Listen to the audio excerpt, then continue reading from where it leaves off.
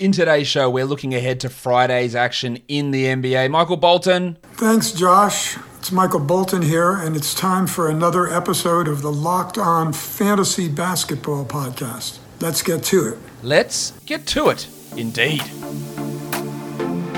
You are Locked On Fantasy Basketball, your daily fantasy basketball podcast, part of the Locked On Podcast Network.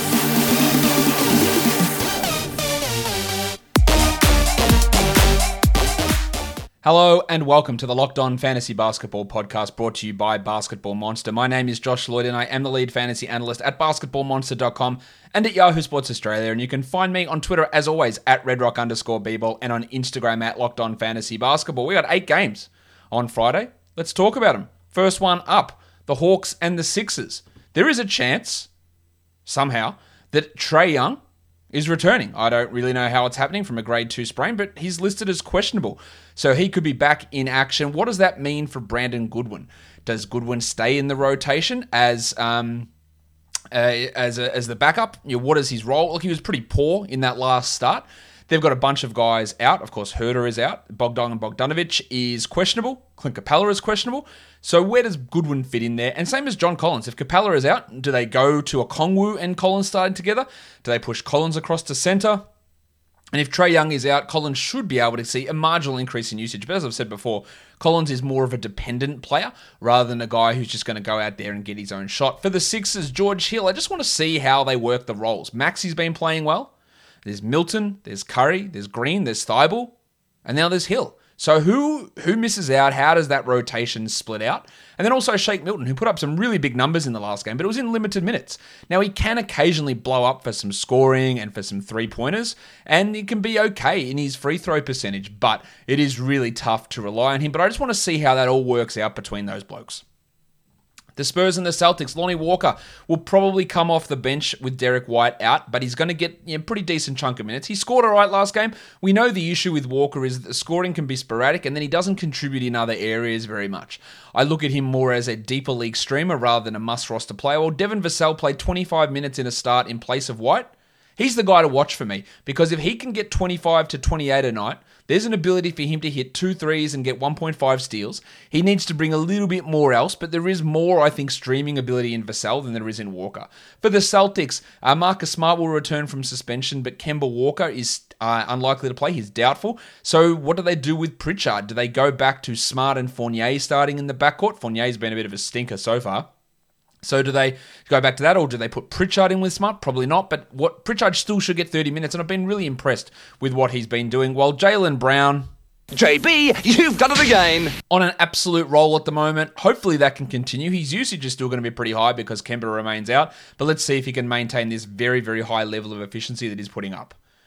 The Wizards and the Cavs, Alex Len, it's been 2 big games in a row. Can we trust Scott Brooks?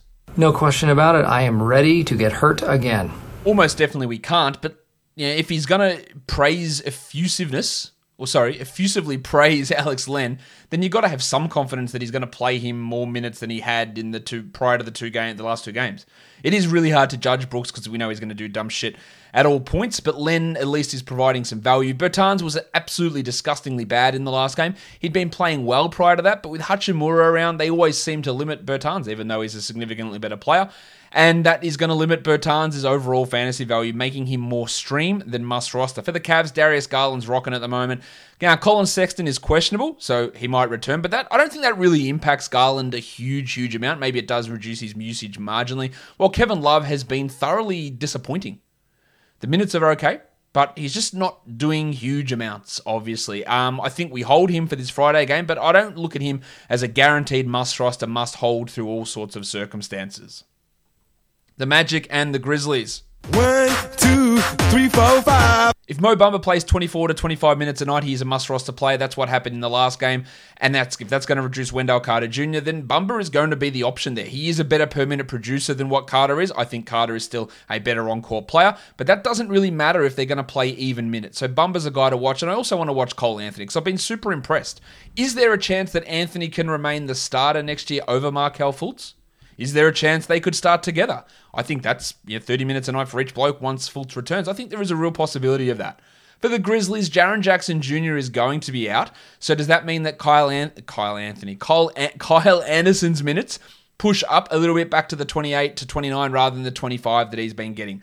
He is trending towards a drop, but with Jackson out for Friday, we hold on to him. And then DeAnthony Melton. There's no Jackson. There's also no Grayson Allen, who's listed as doubtful. So they're unlikely to go and start Melton. They'll start Desmond Bane there, but it can at least raise the floor of Melton. Instead of 17, 18-minute floor, it becomes like a 22-minute floor with 26-minute upside. I wouldn't say that he's a guaranteed must-add, but there is more streaming ability for Melton with Jackson and Bane both out. Not Bane, Allen, sorry. Next game is the Blazers and the Nets. Bob Covington, we know it's been frustrating with him. You're still holding him, obviously, and hope he can put up some numbers here. Well, Yusuf Nurkic, hopefully this game remains close because Nurkic played 21 minutes in the last two blowouts. Nurkic is putting up great per-minute numbers, and there is honestly, there is an opportunity for him to go 20, 10, and 6 with a steal and a block against the Nets. Like, that is how good opposition centers can go, and we know that Nurkic is on a roll. While for the Nets, does Kyrie return? And what does that mean for Landry Shamet? I think that Shamet's role is okay because I imagine Kevin Durant and Blake Griffin will sit this one out on the back-to-back, so Shamet should start and get a decent amount of shots. Well, it should also push DeAndre Jordan into the rotation. Now, I wish it didn't, but it probably will with Griffin out. Now, whether they start Jordan or not, I don't know, but I think he at least gets some minutes in this game. The Bucks and the Bulls.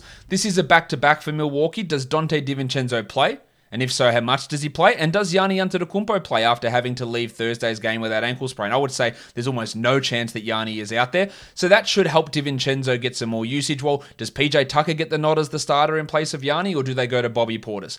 This does give value to Portis regardless of if he starts or not, and he becomes an ad for this game. While for the Bulls, Thad Young saw 28 minutes last game. No way to really predict what his minutes are going to be because he'd been hovering around the 20, then pushed to 28 last game. So how does Thad Young's playing time look, and is he worth adding? Probably at least for this game. Well, Garrett Temple's a little bit hit or miss, probably more of a 14-team league guy. The Jazz and the Suns, there's no Mike Conley. There's no Donovan Mitchell, so George Niang started last game, so you have to assume that he starts again. Now, I don't think he'll be quite as good as what he was in a 50-point win against the Kings, but Niang, I think, can be at least a 14 or 16-team league stream option, while Royce O'Neal gets a little bit of a boost as well. His ability to get rebounds, steals, threes, and good percentages does give him value, and I think he's a 12-team league option. The Suns, Jay Crowder has been missing time. So they have started Torrey Craig the last two games. One of those was a good performance from Craig, and one of them was a subpar performance. But we also are getting likely Dario Saric returning. Crowder is still questionable. So what does that mean for Craig and his role? And then DeAndre Ayton, whose last couple of performances have been relatively passive in terms of fantasy stats. We hope that he's able to do more. And he has done okay against Gobert in the past, but we just don't know in terms of consistency. The Kings and the Lakers, what does Chimezie Metu's role look like? Marvin Bagley is likely back. Do they continue to start Metu with Harrison Barnes out, or do they immediately put Marvin Bagley back in there?